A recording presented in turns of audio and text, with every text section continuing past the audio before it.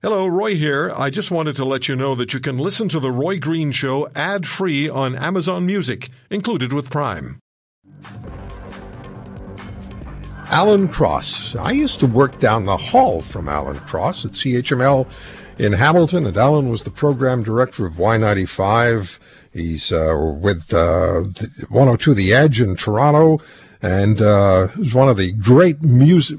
Well, he's a compendium of music knowledge and a contributor to globalnews.ca. And Alan's column currently is hoping to go to a concert or festival, maybe not this year or next. Alan, great to talk to you again. It's been a long time. It has, Roy. Thank you for having me. Yeah, it's great. We used to have these conversations about music, and I got caught up because I was a talk show guy, and I was falling behind, and you would bring me up to date.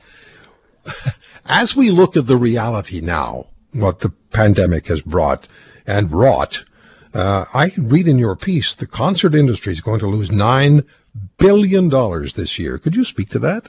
Yeah, and that's just in the U.S. It's going to be much, much greater. The creative industries, for example, in the U.K. are going to lose £111 billion.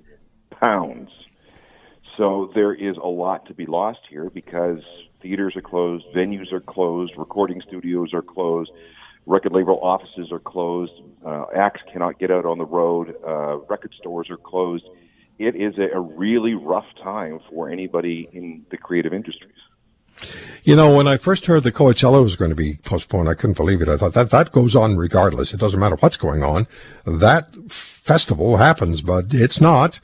And then we also see in your column, in your piece, the Toronto Symphony has canceled the rest of its season, and the TD Vancouver International Jazz Festival similarly won't happen this year, and it's the same right around the world. Well, a lot of these festivals have been rescheduled for the fall. Coachella, for example, is hoping to stage them 2 weekends in October. Same thing with Bonnaroo, another big festival that was canceled or postponed. But, you know, here's the problem. Well, there's two problems. First of all, we don't know whether or not it's going to be safe to gather in a field with a bunch of strangers in October. Yeah. The other issue is, with all the stuff that has been postponed to the fall, there's going to be no place for any of these venues, no place for any of these events to take place. Now, you know, Pearl Jam has moved their festival, their tour to the fall. The Killers have moved their tour to the fall. A whole bunch of others have moved to the fall. Well, what happens if the NBA and the NHL come back? You know, there's no arenas for anybody to play in. What if you had tickets to two shows that were on separate nights back in May, but have been rescheduled to the same night in two different venues in your same market in October or November? So there's that problem. But this is going to be up to the public health officials, and it's going to be up to government officials whether or not we actually get to gather together in large groups. There is something in California right now where they may ban large gatherings for the rest of the year, which would mean Coachella would be done and every other concert in California would be done.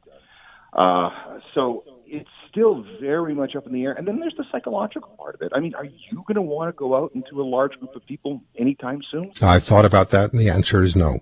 No, I mean, I walk down the street with the dog. Somebody comes in the opposite direction on the sidewalk. What do? We move out into the grass, and we give each other 6 or 10 feet worth of space. It's going to take a long time for us to get over this need, this fear. And even though I saw this today, I couldn't believe they opened the beaches in Florida again, and there's thousands of people on the beaches. What is wrong with you people? I know. There was one beach in, I think it was in South Carolina, where a naval petty officer walked out. They closed the beach, and he walked out into the ocean about 4 or 5 feet and stood there and confronted whoever was going to move her. And nobody did. And they reopened the beach. And I thought, well, that's called capitulation, and it's not good for anybody's health. But, you know, Alan, I want to help when it opens up again. I want to get out there. I want to go to concerts. I want to go to ball games. I want to be part of it again. But I will be very much concerned.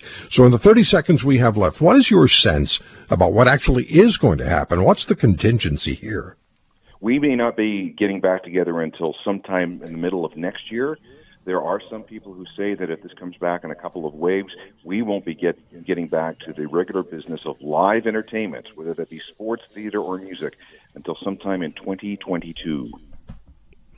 Well, in 1918, there were 3 waves of this particular of the H1N1 virus, 3 of them, and it really stretched out from the spring of 1918 until the spring of 1920. So hopefully we don't sort of revisit that sort of schedule, but we'll just have to keep our fingers crossed. Great column, great talking to you, Alan. Again, Alan, all the very best. Stay healthy. Call me anytime. If you want to hear more, subscribe to The Roy Green Show on Apple Podcasts, Google Podcasts, Spotify, Stitcher, or wherever you find your favorites. And if you like what you hear, leave us a review and tell a friend. I'm Roy Green. Have a great weekend.